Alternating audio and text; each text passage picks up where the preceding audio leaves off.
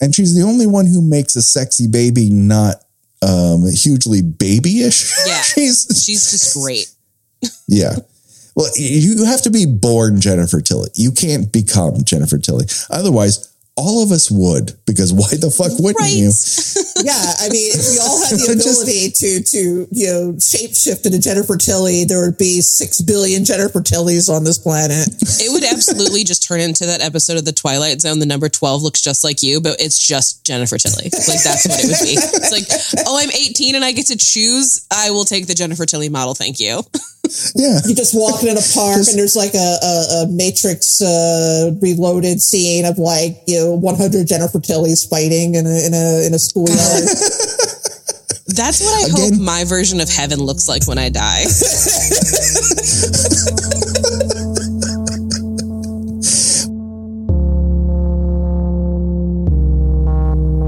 Ladies and gentlemen, boys and girls, sexy time is here. That's right. We're talking about Embrace of the Vampire on Kill by Kill After Dark. Well, greetings and salutations, Internet. It's your old pal, Patrick Hamilton, coming to you once again from college. Just college. This is the Kill by Kill podcast, where we're talking about horror movie characters in the order in which they die, but because it's February, we've decided to get romantic with it and give you some special After Dark episodes. And of course, there's only one person I trust to make sure if I can transform into a super hot lady, she'll tell me, just stick to that form. You don't have to look like Martin Kemp if you don't want to. The one, the only, Gina Radcliffe. How are you doing today, Gina? I'm just tossing out glowing ankh necklaces to everybody I see. Here, this is yours now. You belong to me. Here, this is yours now. Oh, that's it. So it doesn't matter if I just put this on the ground or leave it by the stairs where I'm sleepwalking. I'll still have it, but I'll lose my massive cross that my super dorky boyfriend gave me. Yep, that is vampire magic for you. The vampire magic rules in this movie are crazy. Well, I was going to say flexible. They fit your needs, even though you're dying. Okay, we can't get too far into it, Gina, because my brain will start to leak out through my nose. So before that happens, I don't want to alarm you, but we are not alone. That's right. We have a special guest. Of course, you know her as a writer, a filmmaker, and one of the hosts of the fantastic This Ends at Prom podcast. And now I'm so proud to call her a returning champion to Kill by Kill. The one, the only BJ Colangelo. BJ, God damn it, I fucked up your name. That's totally fine. It's Colangelo. And it's written phonetically in front of me, BJ. Patrick, it is pronounced like it's spelled. My God. I know. Jesus Christ. But it's fine. I've been here for 2.5 minutes, which means titties are out, and we now have a score that sounds like an episode of Are You Afraid of the Dark? We're keeping it on brand. BJ Colangelo, everyone. I can't say last names. I cannot say last names. Why can't I say last names? This, when I put this on the schedule, because we're doing vampires this season, and I was like, okay, we're going to do sexy vampire. Well, what's a sexy vampire movie? And of course, I wrote down a couple that made perfect sense. And then I looked at Embrace of the Vampire from 1995, and I said, that's a serious piece of cheese. That I remember not being particularly good, but very entertaining, and had not seen it since my original viewing. And I was quite surprised that the vast majority of it takes place in slow motion. And if it was all shown to you at regular speed, it would probably be 55 minutes. And it's also got what I like to call the RuPaul's Drag Race Season 1 Vaseline filter over a lot of those scenes. It is foggy. Yeah, there's a Barbra Streisand haze to the entire affair. Yeah, I think they used to call it back like the 40s or 50s. I think they called mayonnaise lens, where they would just mostly just to kind of smooth out like what they perceive to be signs of aging on a woman's face. But for this, I guess just was to give everything sort of like this like fantasy edge to it. Yes. I assume to make you believe that if you saw Martin Kemp from Spandau Ballet in a silky pirate shirt. Oh boy. If you saw him that way, you would go, who's that odd fellow? But with this lens treatment, you're supposed to go, oh, that is a romantic hot guy that I would do anything for. Even though all he does is yap in your fucking ear constantly. He like talks and he sulks and he nuzzles at breasts and that's about it. I would say nuzzle at breasts is the perfect description, Gina, because no one can quite figure out how breasts work in this. No matter how many times they grab them, there's push their face up against them. There's nuzzling, there's motorboating, there's biting. But like, this is like everybody's first time at this.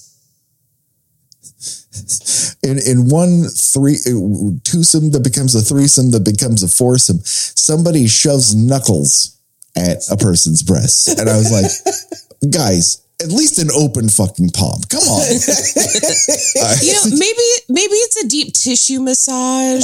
We didn't really see what they were discussing before this turned into an orgy. Maybe that was part of it. Maybe it's a new kink and we're just out here kink shaming these strangers in this cheeseball movie. I know.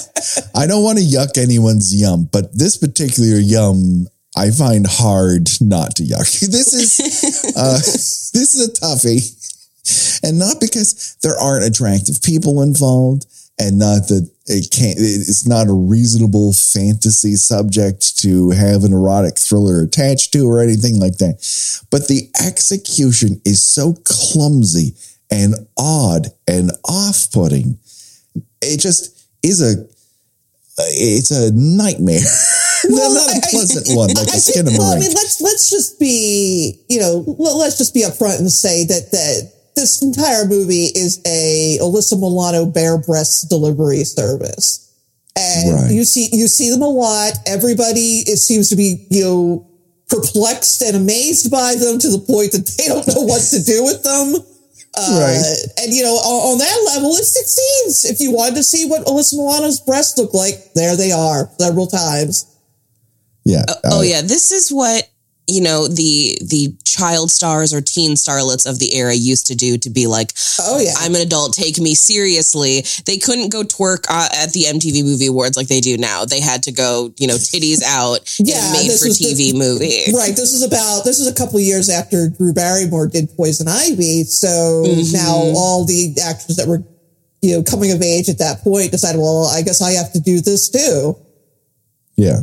They're announcing to the world, you've all been fascinated with these. Now you're going to see them. So that the videotapes will be warbled during those scenes when I return this tape to Blockbuster.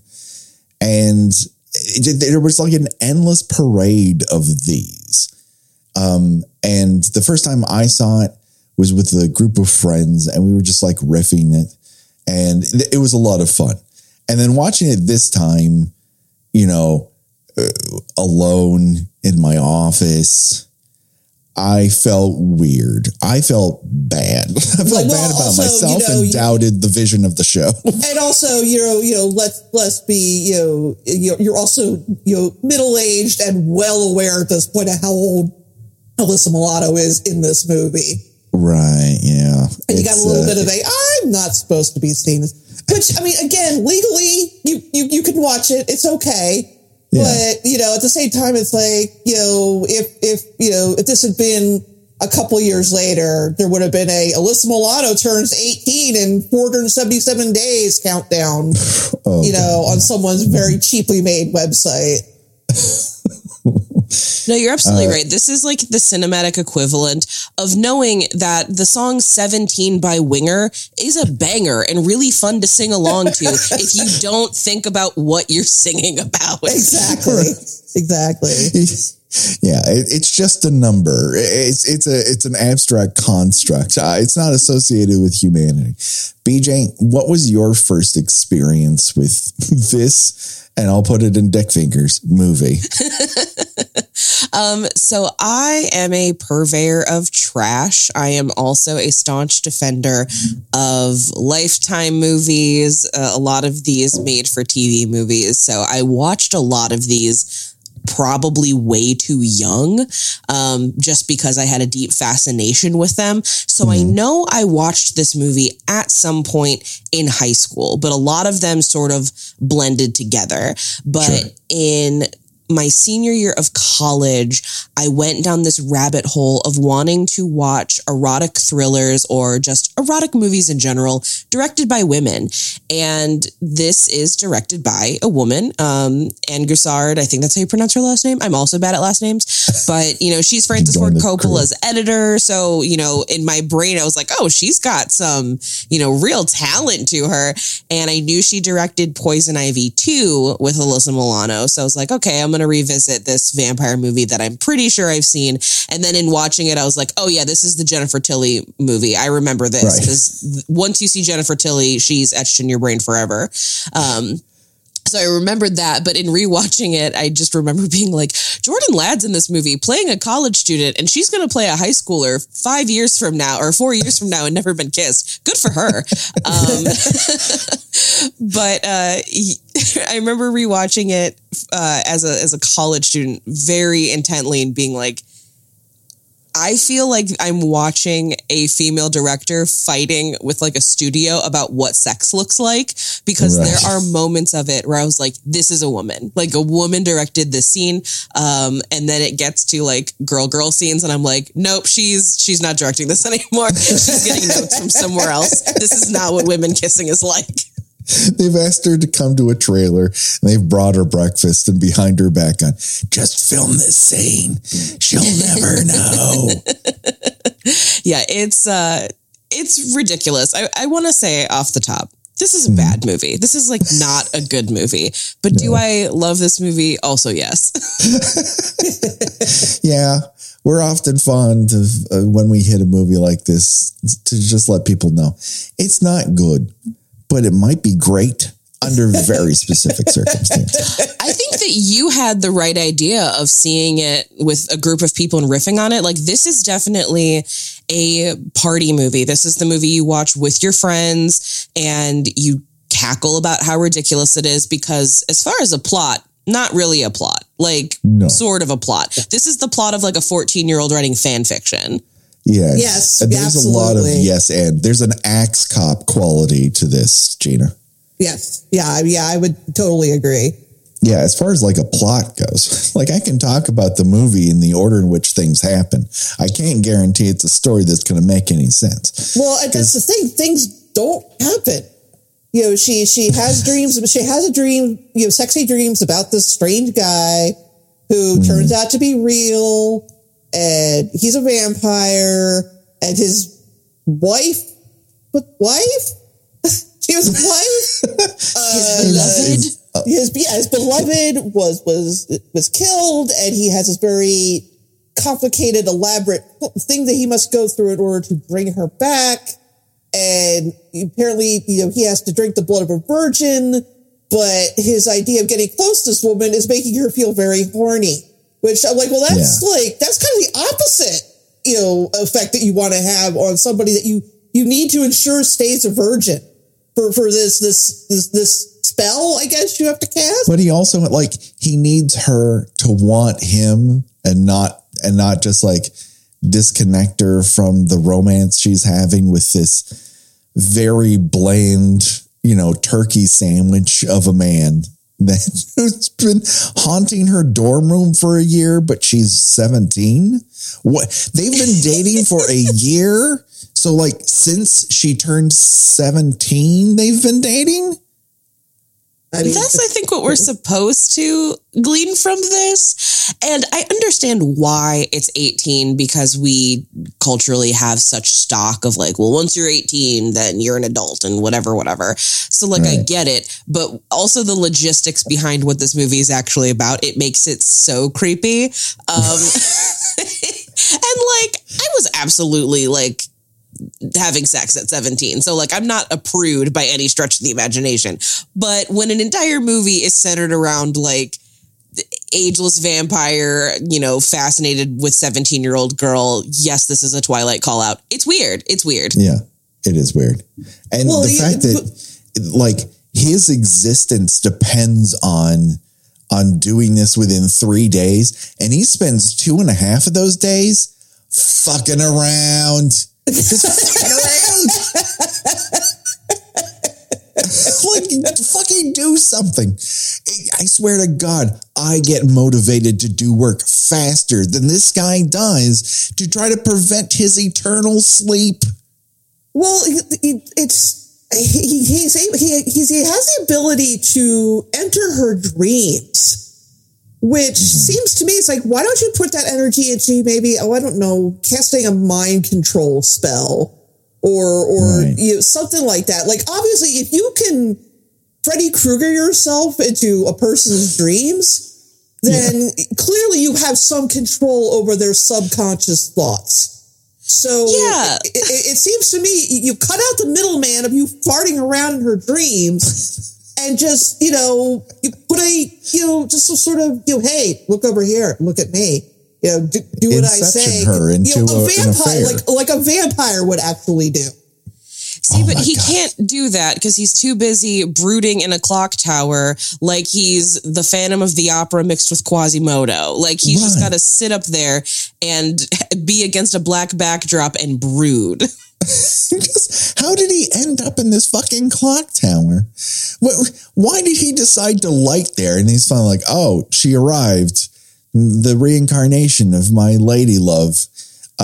So I've got 3 days until I die as an eternal vampire. So I'll spend like 2+ of those days just like being Freddy Krueger light. and shape shifting and appearing to as different people. And it's like, okay, you have all of those abilities, but you don't have hypnotism? that seems like Vampire 101. The typical overconfidence of men. Like, that's what he's doing. I don't need 3 days. I'll take half a day, sir. Well, he's negging her this entire time. Like, what do you really love this man? And just so you know, audience who has not seen this film, if you haven't, Martin Kemp from Spandau Ballet is playing, quote unquote, the vampire. He doesn't even have a name. His name not even like Jimmy or Frank or Goofus. Whatever he is, he's just now the vampire. And he can make you walk out of your dorm in the middle of the night in a billowy cotton nightgown and just like paw you on metal stairs, which who wants to be pawed on metal stairs? We've had some really rough dry humping on this show, starting with Friday the 13th, the original, on a wood dock. But metal fucking stairs outside in Canada or wherever the fuck this is, fuck no. This is the worst pawing I've ever seen in cinema. You might as well be on a giant cheese grater at that point. It can't be comfortable. It can't be comfortable for anyone involved. And there's not one, but 2 attempted sex scenes on this staircase. And they are treated as if they are on opposite sides of town. They sure are. BJ, you mentioned something that, you said you were having sex at 17. See, I wasn't, shockingly, I know. But a lot of the characters in this movie, including her roommate, who is Rachel True, there's a lot of horror people in this movie, which is interesting. You've got Rachel True, you've got Jordan Ladd, but these 2 people in particular are absolutely stupefied that she is a virgin. And this is a point of great consternation to everybody around her. Like, fine, I get that the boyfriend is concerned with the fact that she's still a virgin, but like her roommate and this girl who's like I guess she's sort of a frenemy, and then they're sort of competing for the same guy at some point, and they're just they can't get over this that she's an 18-year-old virgin, and it's like no one would have cared that. No one would have cared. No one would have cared that much that that you're in college and you're still a virgin. Yeah, at that point, it just becomes like, okay, well, let's just make sure that you don't lose it to some weirdo on campus. Like, that, it becomes the mindset of all of the floozy friends is taking care of our virginal friends. Yeah, but it's like literally like, hey, how about that guy? Why don't you just go why don't you just go have sex with that guy and get it over with? Yeah, just, you're in a basement. Here's a swinging dick. Just have at it. Campus sex is dangerous. People are creeps. Yes.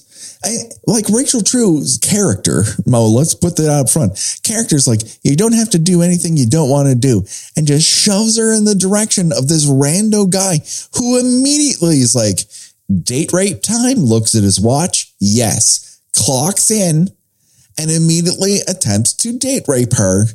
And the only thing that stops it is, of course, variable power vampire man who comes out of the darkness and grabs this guy by the jaw in the most awkward fucking fashion. Oh my God, no one told Martin Kemp how to bite somebody on the neck. That whole scene is when he's trying to bite Rachel True through that net.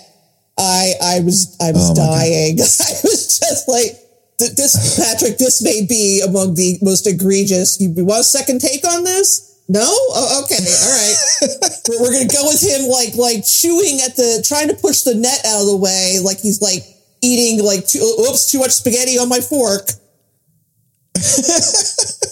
I'm surprised both of them didn't come away with severe rope burns, because she's acting like she's somehow caught in this net when she's just leaned back into it. She's holding on to it. The only thing attaching her to that net is her, and then he's forcing his face through parts of it to awkwardly nibble at her neck because no one has told him how to bite consistently. And he's kind of like, and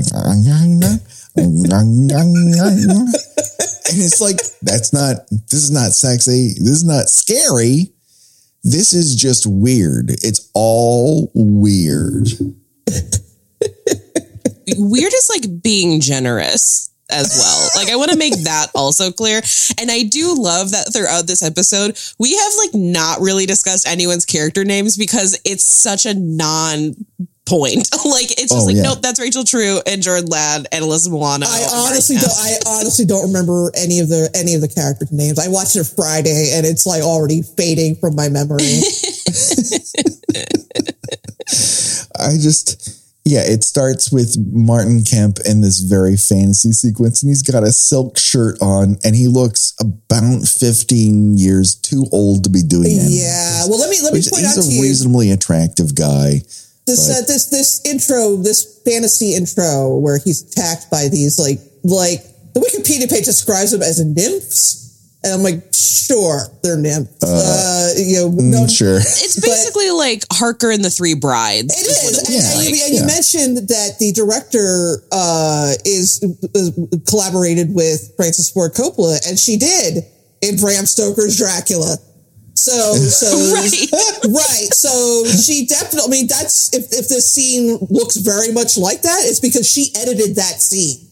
So it's basically the same scene, just now their breasts are exposed, and it's in daylight, which kind of Martin, right, which kind of negates which kind of negates the idea that they're vampires, because this is in broad daylight that this is happening. Well, the vampires in this movie have entirely different powers than a normal vampire. It's almost nonsensical to call them vampires outside of the fact that they constantly talk about blood and they awkwardly nibble the neck for blood. But everything else that they do is some other thing, like an Ankh from the Mummy and forest nymphs and all this stuff, and everyone walking in slow motion. None of this has to do with vampires. It's just like they got sold a name and they're like, he's a vampire? Crank up the Enya? Will that help? If we call the movie The Nosferatu Diaries, I did not remember this part. That was new to me. This is a Red Shoe Diary as written by fucking Quill, by the lead singer of Spandau Ballet, in a giant book of poetry in his college dorm. What the fuck? This is supposed to be sexy. And it's not. It's just not. This is supposed to be sexy. I feel ripped off. I didn't pay anything for this. I don't think I paid anything for it either time. I think I worked at Blockbuster and got it for free the first time I watched it. So I'm not contributing at all to the Nosferatu Diaries bottom line. Well, and when this movie first came out, like, obviously everybody made a big deal about it because Alyssa Milano's getting naked in it. But all the promotional material would have you believe that the vampire of the title is solely Charlotte Lewis, who is this photographer that apparently this vampire has the ability to look like her, which I'm not entirely clear on, but like, if you looked up anything about this movie when it came out, it was, lesbian vampire movie. She's in a lesbian vampire movie.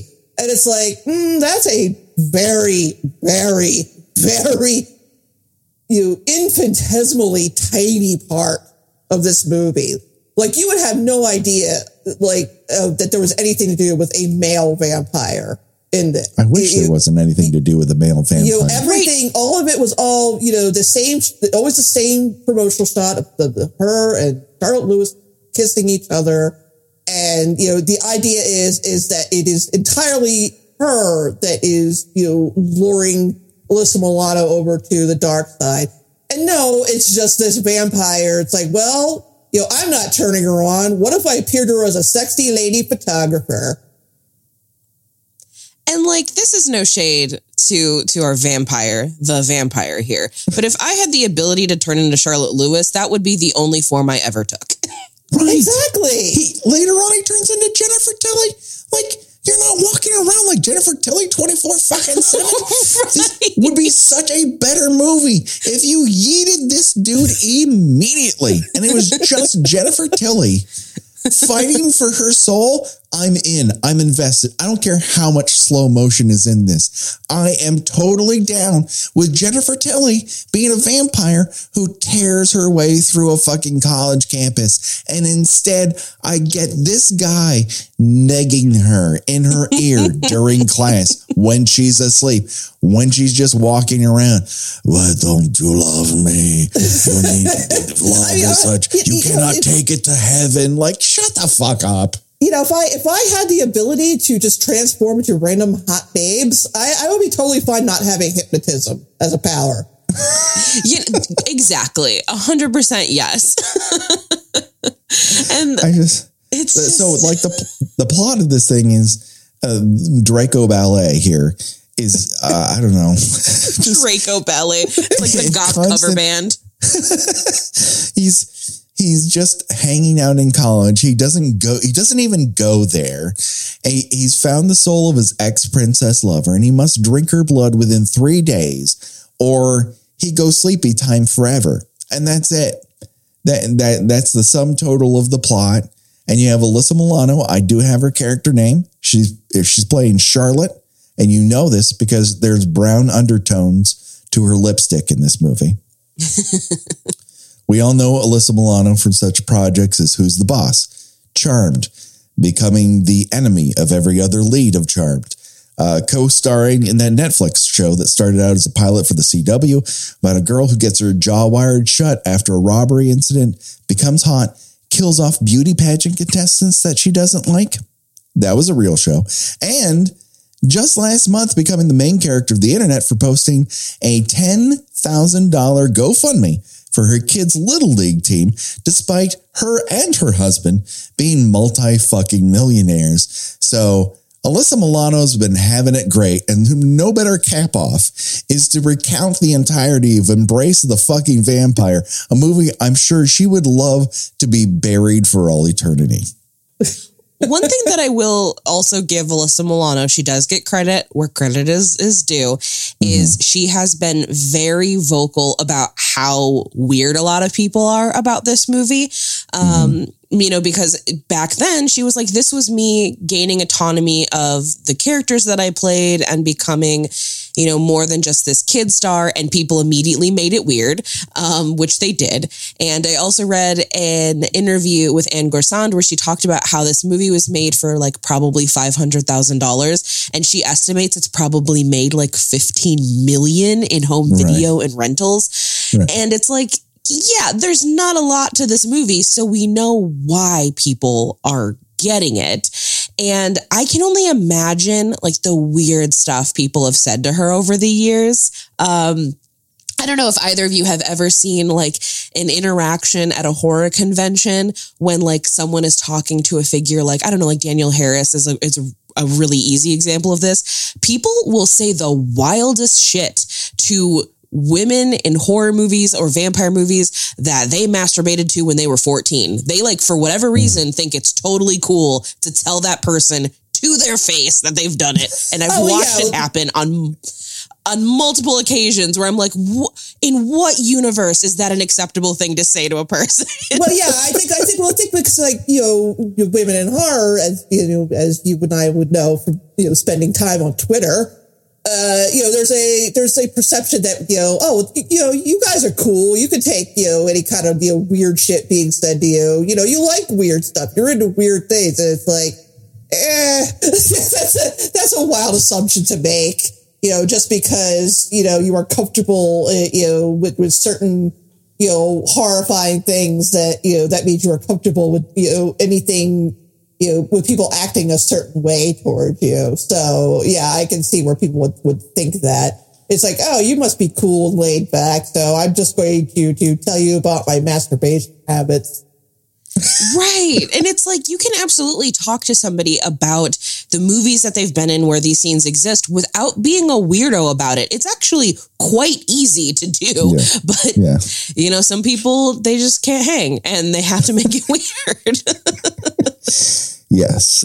You know, being in this town for as long as I have, almost my entire life, being the good hang is the hardest component of it, is not being uncool, and not in the sense that I'm a cool guy everyone wants to hang with, but not finding yourself blurting out the dumbest fucking shit because it occurs to you, because all of a sudden this individual, by sheer fact that their job is to appear on screen, and you have a relationship with them that they do not have with you, you have to rein that shit in and control yourself like you're at a job, like you're with your family, like you're with friends, and not be a complete asshole. These things are not hard to do, but surprisingly easy to let lapse. Yeah, I mean, that's the key.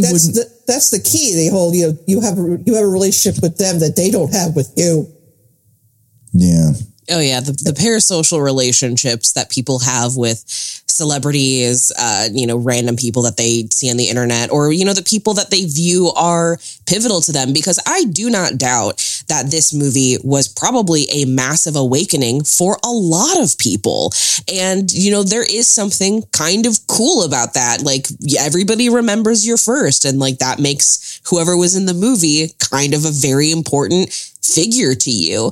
And there's no shame in that. You don't have to then recount the details of that awakening to said person. Right. It doesn't make it better. It only makes it worse. It's weird. Don't do it.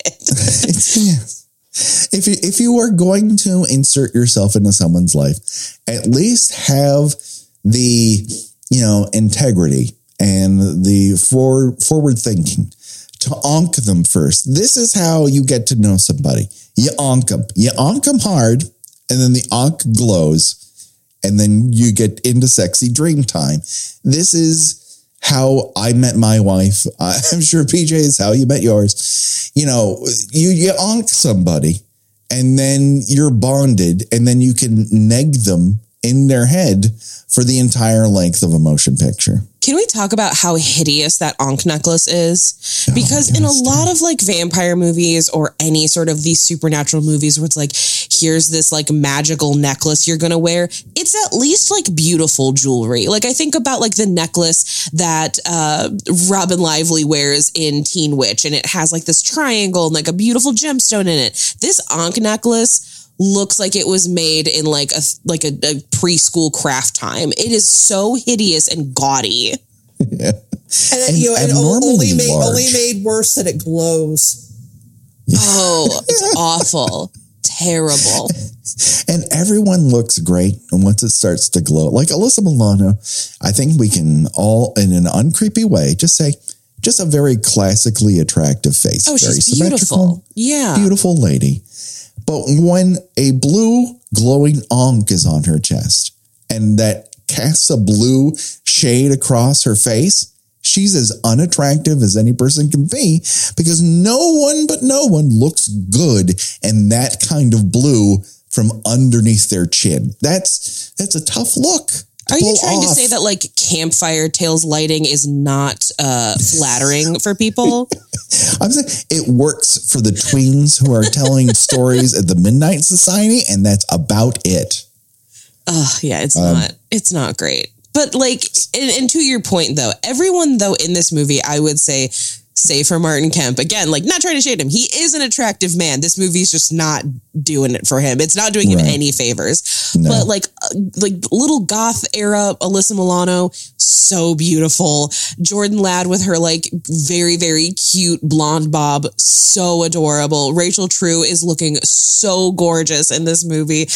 I mean, this is Bound era Jennifer Tilly, so like what really needs to be said at this point? Like everybody looks gorgeous in this movie except for the vampire, which makes it so much harder for me to buy into this idea of like, oh yeah, if I was being dream invaded by this guy, I would also start having sex with everybody because I'd be so turned on. Like, no, I'm not.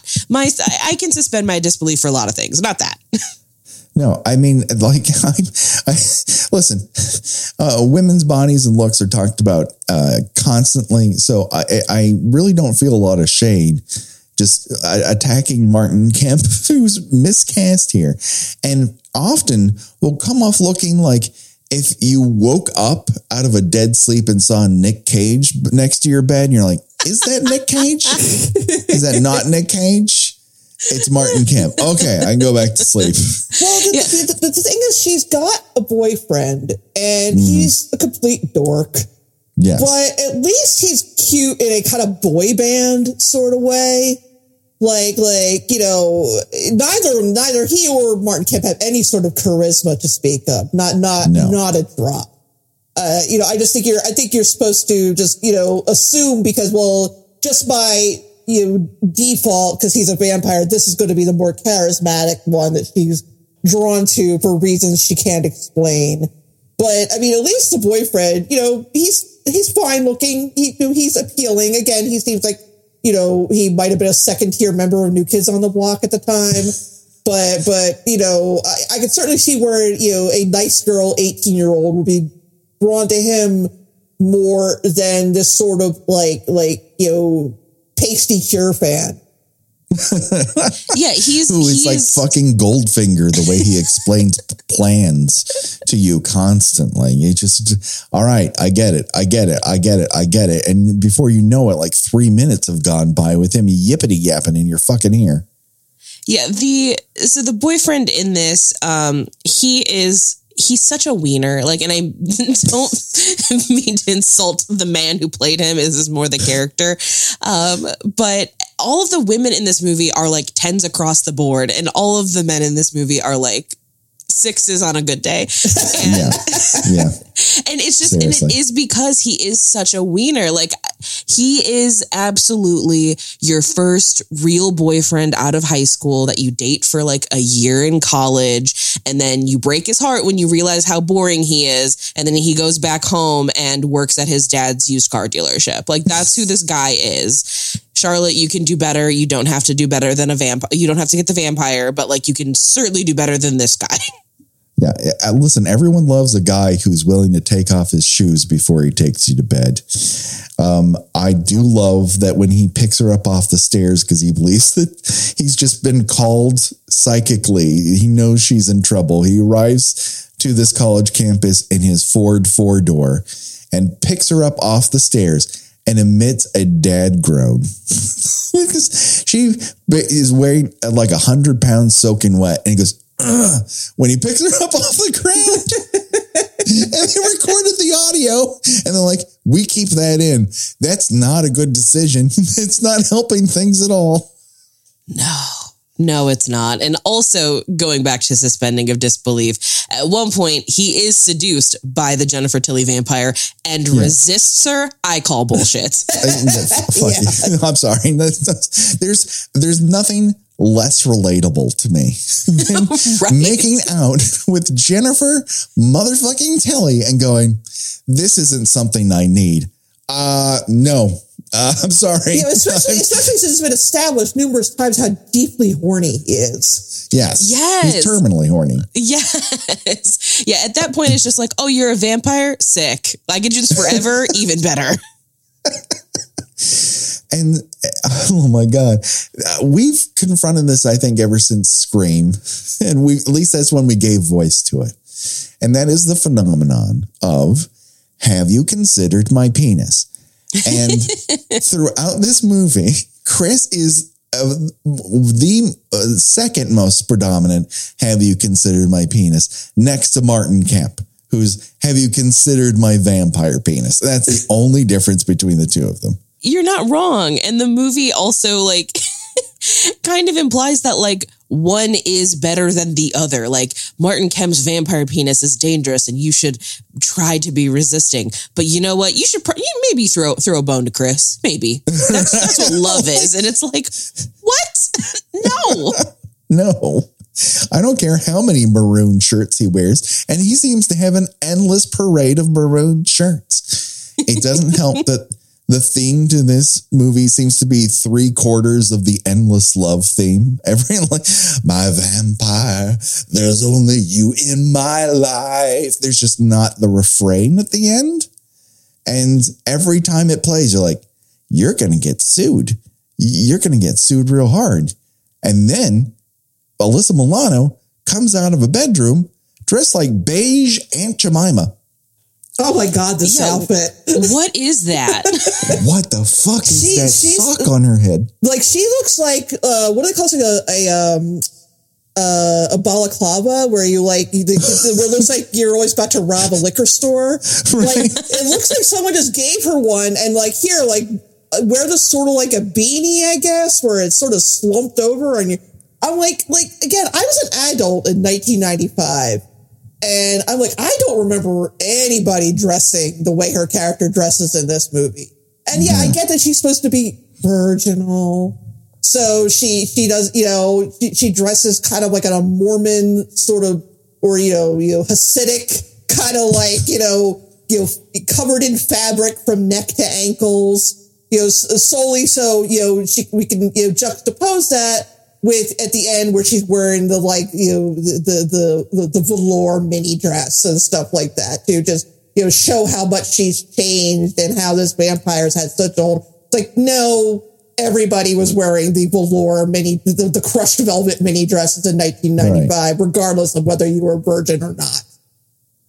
Yeah, this movie seems to believe that the journey is beige to red velour. Like she wears this like sort of like nun in training uniform, like 5 minutes after just casually stripping down in front of her boyfriend and just doing just look the other way. Yeah, and of course she's also And not that I'm forcing underwear on her, but she's braless underneath this very weird blouse. It's like, choose a lane. I don't know. Like, and that it seems uncomfortable. It seems, I'm like, again, you don't have to wear a bra for me, but it is a very different vibe to be braless in a white button-down shirt. Well, here's the thing. I mean, I think that she is telegraphing, like, the idea is it's fetishizing virginity, where, you know, she's not dressed like a regular college student would be. She's all buttoned down and she's insecure about her absolutely banging body. You know, because it's like you know, it's kind of a take on that, you know, oh, you know, she was so beautiful, but she didn't know it. It's like, right. And it's like, oh my God, I could hear your wrist cramping from here, man. Like, the way that virginity is presented in film is so fascinating to me, because this year is 1995. This is the year of another very, very famous virgin in a teen movie. A virgin who can't drive, so to speak. Cher Horowitz in Clueless is also a virgin and does not look like she's wearing a fashionable potato sack to explain her virginity. So it's really interesting to be like, well, how are we going to make it very obvious that she's going on this transformation? Well, she has to start out looking like she got clothes from a church basement. Right. Then we're going to transform. Where Cher's virginity is supposed to be relatable. Yes. Like, you know, like, oh, even this popular girl is a virgin and it's not a big deal, you know, I mean, and she's still a virgin by the end of the movie, you know, I mean, but you know, she dresses like regular people. Yes. Who would have thought? What a wild concept that virgins are regular people. Who would have guessed? Yeah. And here it's like, well, you know, fashion this tablecloth into a crude dress. Because, you know, we have to telegraph to the audience that, you know, it's not that you know, have just simply chosen to not have sex yet or just haven't found the right guy. It's that, you know, you're insecure about your body and you don't want men thinking about it, even though they're very much going to be thinking about it.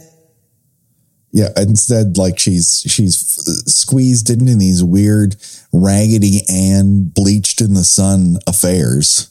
What I will very much hail this movie for, though, because I love it, it's one of my favorite tropes, is the idea that suddenly embracing sexuality also makes your hair more voluminous. I love that trope because she starts and she has, like, you know, her cute little bob and she tucks it behind her ears. And then by the end of it, it's like, oh, someone discovered a blow dryer and a round brush. I love it. She has like MTV video vixen hair. Yeah. Yes, it's great. She's discovered a volumizer by the end of this, and a real good leave-in conditioner. And you know, the first time, you remember back in the day that when you lose your virginity, they give you you know, birth control and a can of hair mousse. That's right. Congratulations, go with God, enjoy yourselves. You might find that your acne cleans up a little bit with this too. There's all sorts of side benefits to it. Your lipstick gets about 2 shades darker and it's way better for your complexion. Very true. It's not washing you out. It's actually adding dimension to your face. Yes, it's great. And so, there's weird dynamic where Chris, the boyfriend, is desperately trying to get her to sleep with him before her 18th birthday, as if she has an expiration date attached to her hymen. It's super fucking weird. And then Vampire Ballet is just yip. I'm gonna go to sleepy time in 3 days in her ear. On top of that, and every other scene, she's like, "I lost my cross. I got onked. I took off the onk. I'm not onked anymore." And then everyone else reacting to the fact that she exists being a virgin, like Rachel True, who just cannot wrap her brain around the idea that Chris has emerged from Charlotte's dorm room. Like, math is floating around her head at the implications of what this means. Yeah, a college dorm room is considered like this Dionysian party zone where, like, just, you know, nude people are just walking around the hallways. like it's nothing. And it's just like, no, I mean, I think, you know, college dorms are generally when you're just expected to be a slob and you know, not just, you know, you puttering around topless where your dorm mates can see you. Right. I have to have a confession. This is like a side tangent, but it's relatable. I definitely did do that in college, but it was as an act of protest because I was on like a mixed gender dorm floor my sophomore year, and our RA had like a meeting, and it was like, if you didn't come to this meeting, then you can't, you know, participate in any of the rules that we've established for the floor or whatever. But that meant the entire theater department couldn't be there because we all had rehearsal. And so we go back, and there's this big sign on the wall that's like the rules of the dorm floor, and it's like, you have to escort all of your guests to the bathroom. Okay, that's fair. You know, don't be super loud. Okay, that's fair. But one of the rules on there was, if you have a hot bod, show it off. If you don't, put a shirt on. Oh. And I was like, you don't get to decide what that means. So congratulations, y'all are seeing saggy titties and back rolls for the rest of the week, because how dare you? Because that's the kind of person I was in college. So maybe I would have fit in at the school, just being topless in the halls, just walking around the nude in the background while they're just having a chat. I mean, the rules changed pretty much immediately because like the building person heard about it and was like, okay, you've made your point. That was like not a cool rule for them to have made, but you have to put a shirt on. I was like, yeah, no, that's fine. I can do that. Okay. But I put it in your face, so fuck you. Yeah. I agree with this level of punk rock. This is cool to me. But something that you mentioned, though, that I like have to go back to is you're totally right that Chris also was trying to have sex with her before her birthday. And like, his reasoning is weirder to me because there is no reasoning. It's just, it's your birthday soon. We've been together for so long, so we should. At least the vampire has the excuse of like, if this doesn't happen, I'm dying forever, which still not a great excuse because the amount of men who've been like, oh my God, if I don't have sex, I'm going to die. Like, grow up. But like, this at least makes sense other than boyfriend that's just like, well, I feel like I deserve it at this point. Also grow up. Yeah. This really is Have You Considered My Penis the movie? It is so in your face how much his need to have sex, like not since Friday the 13th part 3D has a boyfriend come up with more fucking sex plans for someone you're not having sex with currently. And he just is at it all the time. And then in her ear is Martin Kemp going, every hour that passes weakens me more. Like, cool. Am I supposed to be happy or sad about that, my dude? It's like, I don't even know you. Right. It's like, I don't know you. I'm like, this is not my problem to have. This is a YP, not an MP. And then on top of that, whenever Charlotte and this guy kiss, it is the loudest recorded kisses ever. Like, they took that audio track and everyone's footsteps and cranked them to 11. The sound person on this film should be in The Hague. I don't have to hear every scrape of a chunky heel, and yet I am treated to it. Speaking of chunky heels, we have Eliza, played by Jordan Ladd, with her hair bleached beyond the point of reason. She's also wearing a body of evidence style beret.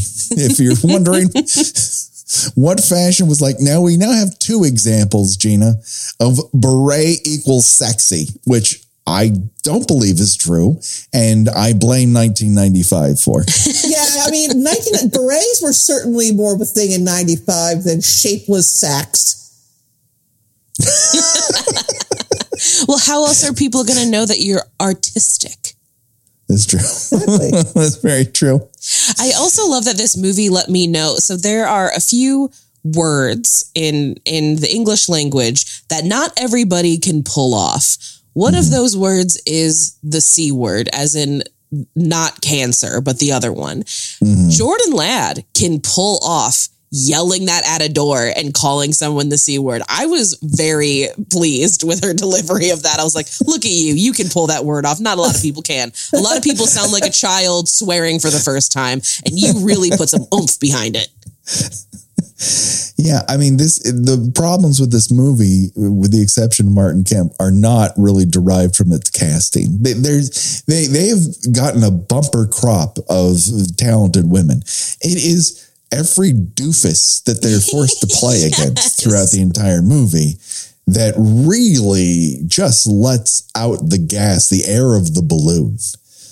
And I obviously can't prove this, but I do think that might be a reflection of the fact that the director was a woman, because, I did read some more interviews, and Alyssa Milano talked about how, the only issues I have with this movie are how, other people reacted to it. I felt very safe on set. I was cool with everything that I did. I felt comfortable with my cast. Part of me thinks, a lot of the women on this cast probably felt very comfortable to really go there and do something, and the men might have been a little on edge, and maybe that's why they all feel so stunted and weird. Yeah. They also seem to have come off a bench of just bland sort of Canadian high school soap opera. There's a type that sort of pervades all of this on the men's side.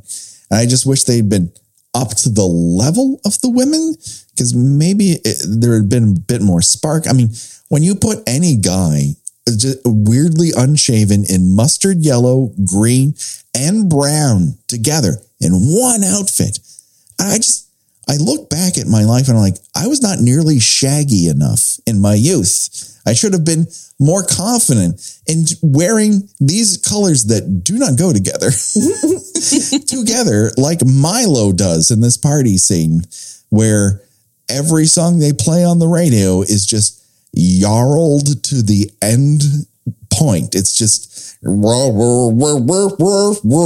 we get it. We all listen to Pearl Jam. We can move on. Famous party band, Pearl Jam. That's how you bring the rhythm and the funk, of course. Yeah, truly. This is at a college campus where hip hop does not exist. And so what you get is either just Pearl Jam yarling or one Soul to Soul song and Enya at the beginning. That's how you know that's erotic. So they cranked up Enya to 11. At one point, someone says, "I'm your destiny," unironically. And I'm like, come on. 10 years after Back to the Future, you're going with "I'm your destiny"? I don't think so. You've watched movies. I watched movies. Yeah, there are certain lines where after they become just definitive from another movie, don't do it again, because then I think of, it makes me laugh. It doesn't feel sexy. It doesn't feel seductive. It just doesn't work. No. And then Rachel True's character, Nicole, sacrifices Charlotte to some rando in the basement. Nicole gets caught up in a net that she's held on by gravity in her hands. And Martin Kemp gnaws on her neck. And that's it. And we go to a fantasy where somehow the vampire's on top of Charlotte. And now, a couple weeks in a row, Gina, we've had guys having sex with ladies with their pants on, and I'm not cool with this. This is not cool. No. This does not work. No. I don't want my zipper rubbing up against somebody in their very most private of places. That is not attractive. That is a dangerous situation. And they deserve to be taken care of. I can take off my pants, and so can Martin Kemp. But would he take off his pants? Well, later on, we get to see 2 scoops of Chris's buns. And I mean, I've seen better. I've seen a lot worse. They can't all be Ryan Phillippe and Cruel Intentions. True. We really, really can't. And so if you're keeping track, at this point, I think we've had 4 or 5 confirmed dream sequences. If you took the dream sequences out of the movie, it would be 25 minutes. Yeah, this is a short film without dream sequences. Oh, yeah. That's what I'm saying. It's it is amazing how little actually happens in this. almost nothing happens in it. Because, like, Martin Kemp is reasonably attractive, but he's not risk it all hot. No. But neither is Chris. No. Neither is anyone else other than Jennifer Tilly is risk it all hot in this movie. But we also have to tell the audience, like, she doesn't show up till like the last 25 minutes, maybe. Yeah. And probably the film's worst crime, of course. Right. And she is maybe in it a grand total of about less than 10. She makes him count, though. And you know what? Oh, yeah. That's all I need. Yeah, I actually messaged Patrick. I was like, now we're cooking. Yeah. Anyway, I think we got a movie going here when Jennifer Tilly shows up. It's like a breath of fresh air. You're like, oh my God. I had no idea that she was in it. I can't remember if she was listed in the opening credits, but I was like, oh, look at that. Jennifer Tilly. But the movie's numbed you to the point where you even forget the promise of Jennifer Tilly until she shows up, and the audible gasp of like, oh, a professional is here. Okay. All right. Like, I can. And that's really it, though, because it's like, again, I don't understand why, if you are a vampire with the ability to turn into hot women, you wouldn't just be hot women, because both of the hot women are also better at seducing people in this movie than he is by like a considerable margin. Just on a level of seduction. He is not good at this. There's a reason why he's going sleepy time bye-bye for eternity. And that's because he sucks at this, and not in a good way. No. And the other thing too is like, if Charlotte is supposed to have, you know, like she's the energy of his beloved or whatever, how long has he been chasing his beloved to where he's about to die in 3 days? How many people has he failed with? Maybe this is a sign to give it up, my guy. Yeah, the Nosferatu diary reads a lot like an incel post. Yes. Why don't these ladies love me? I give so much to them. I give them on. I show up in pirate shirt. It's like, dude, you're not, there's so low effort. You could be Jennifer Tilly whenever you want, and you chose to wait until 10 minutes to death to do it? Fuck off. You deserve to die. Agreed. 100% agreed. If he would have been like, oh, my lady is dead, let me be Jennifer Tilly for 5 minutes, your problem would have been solved 100 years ago. You would be swimming in it. And no, you wait to launch that on fucking Chris of all people. You waste that on Chris. I do like that it implies that he's also, you know, bisexual because of all his forms he takes and the people he seduces. He's an equal opportunity seductor. I like it. Yeah. Well, I also think like that is the bisexuality of it all is the most interesting part of Embrace of the Vampire, and the one it least wants to reckon with as a subject matter, which I find odd. Why introduce it if you don't want to engage with it? Because it's the more interesting tack of this that it's quite possible that Charlotte is not interested in sex with Chris because she's not interested in sex with Chris or the vampire or most dudes. She's much more interested in having sex with the gal on her floor from The Golden Child and Jennifer Tilly or anyone else. That seems to be a more interesting path for the movie and one it just does not want to engage with beyond titillation. Well, it's the 90s, so. That's really all you have to say. It's like, this is all very much, you know, for the male gaze. And that's why I think that BJ was right that, you know, yes, a woman directed this movie, but there's a lot of male interference in it. Yeah. And it's a shame that we also just really have not evolved from this, because about the time we're recording this, there is a clip currently going viral from the new Jenna Ortega movie where she makes out with Gideon Adlin in it. And the amount of people who have like busted out their cell phones in the middle of a movie theater to record Jenna Ortega kissing a girl is absurd. It's like, how are we still doing this, guys? Like, I get it. I'm a very gay lady. It's very cool when I get to see that on screen, especially with one of like the biggest starlets. But we know that you're doing this because girls kissing, and like, come on, grow up. Another great fantasy of this film is the idea that you could offer somebody a clove cigarette and say, "You'll love this." No, you won't. You will cough and grimace. You will go, "Why the fuck would anyone put this in their lungs?" and just throw it on the ground. Clove cigarettes, don't do it. You can try just about any other kind of cigarette, and you'll probably end up in a better place than you will be than habitually smoking clove cigarettes. Brought to you by theater departments since 1972. I was just going to say, if you're smoking clove cigarettes, you are either in the theater department or you're doing slam poetry actively. Yes. Now. Some of us did both.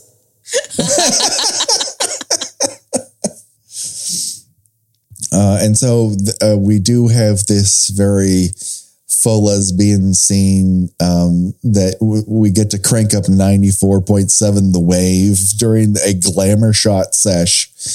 And for whatever reason, Charlotte is wearing this. This seems too dowdy for Princess Leia. Let's put her in this outfit. This Swiss Miss sort of thing going on that she disrobes, and over the course of what feels like eternity, she eventually gets topless and they start to make out a little bit, and then there's a lot of loud sternum kissing, and then she's like, "Oops, my bad, no want." And she's like, "Okay." And she just walks out. Of course, isn't Charlotte or Jordan Land outside like, "Whoa." And she like a wolf whose jaw drops to the ground and the tongue rolls out like a red carpet. See, I wish that they would have actually gone that far. Like, could you imagine just like a random spontaneous, like, now we're in the mask sort of reaction? Thrill. And so this I wish I could tell you that there was a plot, but there just isn't. It progresses to the point where over the course of the movie, Charlotte gets hornier and hornier and hornier, and more dream sequences happen, and then but very little sex. And it kind of culminates in this giant like bacchanal of a party in which Jordan Land slips Charlotte ecstasy in her drink. And then this seems to open her up to a whole level of possibilities. She's really expanded her mind using drugs. So good for her, I guess. I mean, I doubt that, women tend to roofie other women very often, but yeah, but sure, we can pretend that's a thing that happens. Why not? Because before that, it's just like she's going to art class, she's getting a D, and she's got a dorky vampire yapping in her ear constantly. I would find it hard to concentrate too. If this guy was like, we could have eternal life together. Like, oh, shut up, man. I have a D in art history. This is a gimme class. I got a D. Yeah, this is when we have the dream sequences where we see two scoops of Chris. And meanwhile, Martin Kemp is like, oh, no. I'm showing up to this maybe topless, but I gotta have pants on. No one can see me south of the border. And it's like, at a certain point, if Chris can show them cheeks, maybe you can pop those bad boys out. Let's see what buns have been in the oven.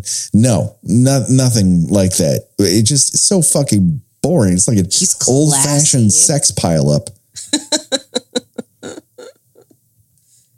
And after this dream,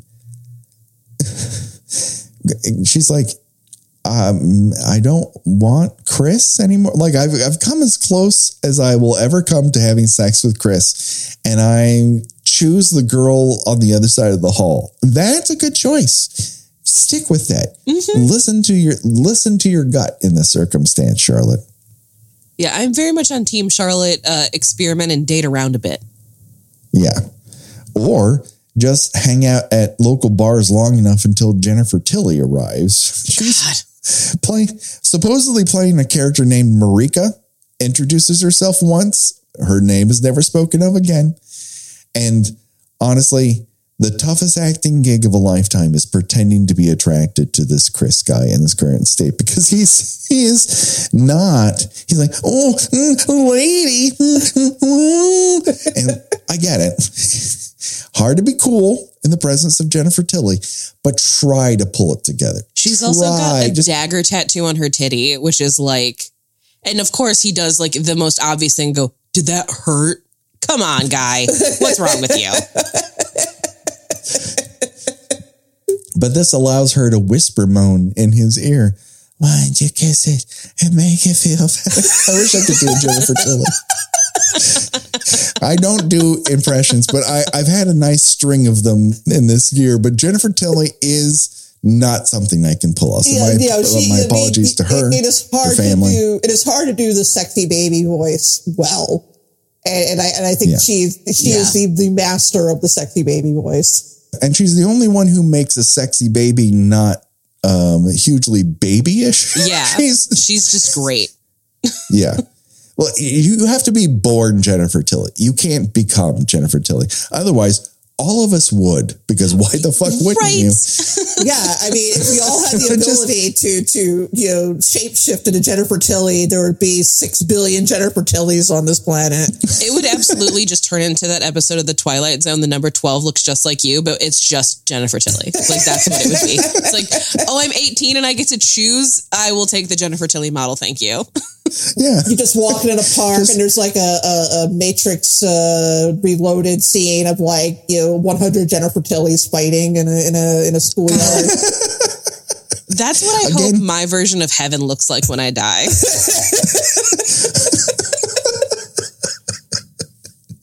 But why didn't they make 100 different versions of Jennifer Tilly to fight Neo in that movie? That also would have improved that film by leaps and bounds. Again, if you have access to a Jennifer Tilly, nevertheless, the many Jennifer Tillys it would require to have that kind of fight, why don't you fucking do it already? And the Wachowskis have access because they put her in bound. They could have done this. Sisters, you're in trouble. They got her on speed dial. Like, come on. The good news is that Charlotte has graduated from clove cigarettes to full-on cigs, and she's doing great with it. She has one cigarette, and already she's doing that thing where she breathes smoke and it goes up through her nose and out. Like, come on. You can't be that good at smoking that fast with professional. One pill of ecstasy. That's professional level smoking. I love the way that she looks on screen with it too, because obviously like smoking is bad. I went to Dare. Yeah. I understand, but nothing ever looks cooler on like in a movie than smoking. It looks so cool. It's ridiculous. Like I tell people that, I'm not a fan of smoking. I am a fan of people who can do that thing where they take those like the Zippo lighters and open it on their thigh. And I'm like, that's the coolest fucking thing anybody can do. It's just like click. I'm like, whoever you are, I just want to hang out with you because you are probably the coolest person who ever lived. The closest I ever got to it was I used to have a weed dugout, which is a little wood box, and it would have a small pipe, and it used to pop out with a spring. So I could move the little door, and it would pop out into my hand. And I practiced this over and over and over again to impress Becky's friends. And it did not impress Becky, but yes, on occasion it did. I won them over because I'm a very dorky person. So I had to appear cool in some way, shape, or form. And so that was as close to it as I got. Cough smoking weed to this day, but still, the display was interesting at the very least. I could peacock with it. This party goes on for 2 fucking days. If you sped up the movie, it would probably be 75 minutes at best. And you get a lot of Alyssa Milano in a velour baby doll dress, which I'm not going to complain about. She walks around this party. I get it. Sex exists. And then Chris is like, somehow, because the script demands him to do so, he rejects Jennifer Tilly and having sex on metal stairs. The only time having sex on metal stairs would be good. And then he is trying to make his way to the party, and then Martin Kemp transforms back from Jennifer Tilly and grabs him from behind. And I'm like, okay, maybe this is going to get interesting. All right, finally. And no, nothing comes of it. He just walks away. Yep. What is the point of this being a vampire movie? This entire movie is just an over the pants rub down. Like, that's what it is. Like, that's the equivalent of sexual gratification you're getting. Yeah, It's not comfortable. You feel like it's going to lead to something more, and it just doesn't. It's a lot of hand job at Beetlejuice performance level sexuality. It really is, though. So much illegal use of tongue in this movie. People just can't keep their tongues in their mouth in this film. And every time they're kissing, there's a lot of visible tongue down someone's throat. It's like, oh, I don't know. Maybe if I didn't have to hear it so much, maybe it would be fine. Yeah, if something is going to lead the person who writes the captions, like the closed captions, to have to write the word slurping sounds, we've gone too far. I believe you're referring to the slurping sounds that come from Martin Kemp after he bashes Jordan Ladd's head into a door. He then spends, and I timed it, 60 seconds lapping up gore off the door. There's like a smear of blood on the door, and it takes him so long to lick it off, and it's still there. He pulls it's still there. He pulls away. There's more saliva on his face than gore. And it's like, you spent a full minute licking fake blood off a door. And what did we get from it? Nothing. And nothing I can think is like, how many decades of people's like sweaty palms have been against that door, pushing the door. It's the same reason why when people are like, ooh, the bathwater scene in Saltburn, I'm like, bathwater is people soup. That's disgusting. Yeah. Like the part that's supposed to be hot is completely like destroyed by how gross this actually is. That door is a petri dish. Ew. Oh my God. God knows how many times it's been painted over, and you only have to get through so many layers before you hit lead. But that's okay. He's going to die in 10 minutes anyways. So why not go out on a high? Put us all out of our misery and just go away. And you're thinking, well, what we really need is a finale to really cap this off. A big fight scene where everyone's fighting for the soul of Alyssa Milano. And what you get is one use of force lightning, and then Martin Kemp gets a tummy ache. And that's your final fight, everyone. That's it. That's it. It is in both senses of the word anticlimactic. Yes. Yeah, this is an ending that comes with I swear this never happens. But he uses the last bit of his vampire magic to force lightning Chris, who crumples to the ground, and he's like, ooh, I gotta go bathroom, and then dies. And that's it. That's the movie. We did it. I wish I could tell you it was anything different. He goes up to a different room where he's got a bunch of rugs and his big Nosferatu diary, and he throws it on the ground. He's like, oh, me don't feel good. End of movie. Oh, you did forget one crucial thing. Chris telling her, happy birthday. Oh, God. And she, this is where you need an after credit scene where she's just throwing his shit out of her room and saying, I don't want you around ever again. I don't care how often you showed up here in the middle of the night with your stupid Ford 4-door. Get the fuck out. I never want to see you again. You don't even go to this school. I just want her to be like, I'm 18 now. Bye. I'm an adult. I make adult decisions now. I can vote. Well, I don't know. I don't know what voting age is in Canada.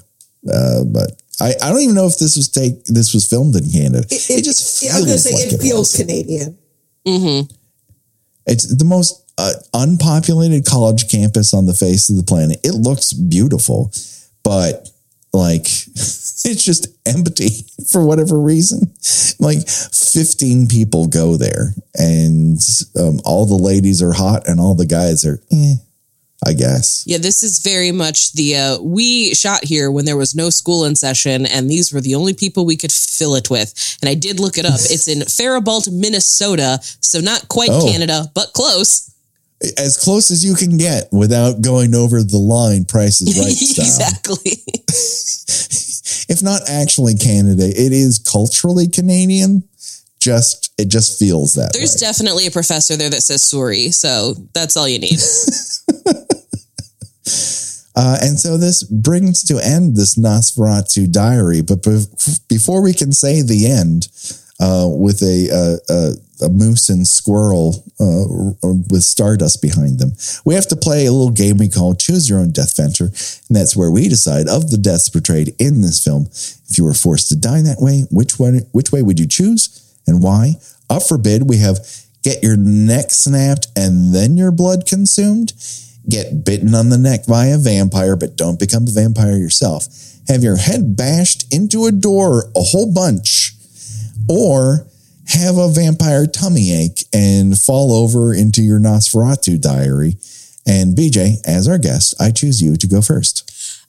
So part of me was like, ooh, maybe the vampire tummy ache because I have IBS. So I'm already living the vampire tummy ache life just in real life. So maybe I could make that better. I've got a lot of experience here, but really I'm going to go with the Jordan lad through the door. Push me through the whole door. Like if I'm going out through a door, getting banged against it, I want to be crashing through this ancient door and, dying because the splinter, impales me or something. We're not going to do any of this pathetic head slamming thing. We're going for it.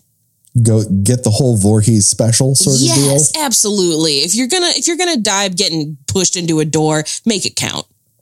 Yeah, I don't think Martin Kemp has that kind of power. Unfortunately, he's all his power is in his legs. I guess we're not allowed to see them, but they're certainly not in his upper body. Gina, what say you? Gosh, I do like the door slamming. I think that and Jennifer Tilly are the only times that this movie's like, hey, wake up, like, kind of like, right. Snapping its fingers in the audience's face. And, but again, like Jennifer Tilly, it's right at the end of the movie. It's too little too late. So I think I will actually say getting bitten through a net by a clumsy, inept vampire. Because it's very much like this might as well happen, the kind of scene, and it's just it's so absurd. And if you could find this clip online, I'd say look it up because it is a true. You want to do another take of this?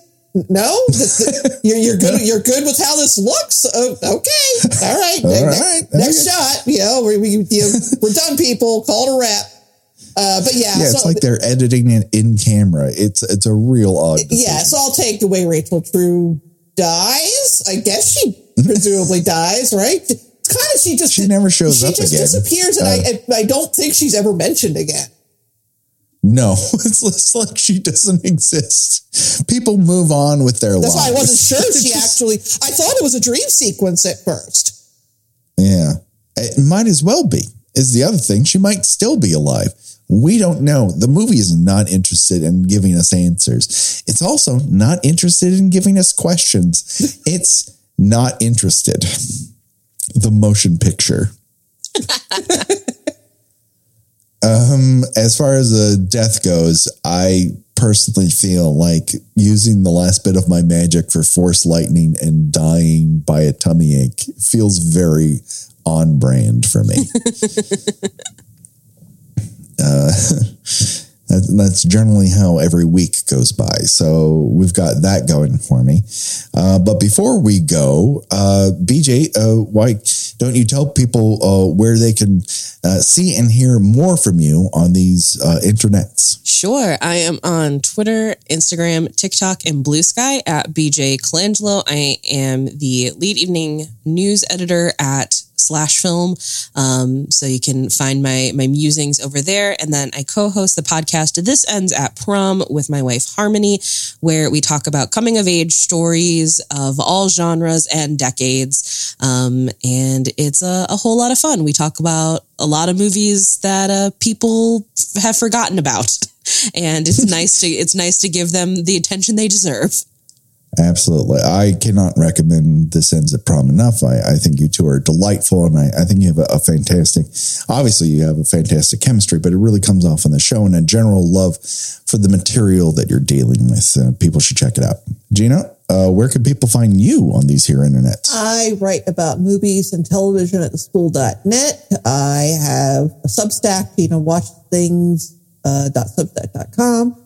And I am on all social media except Twitter under Gina Does.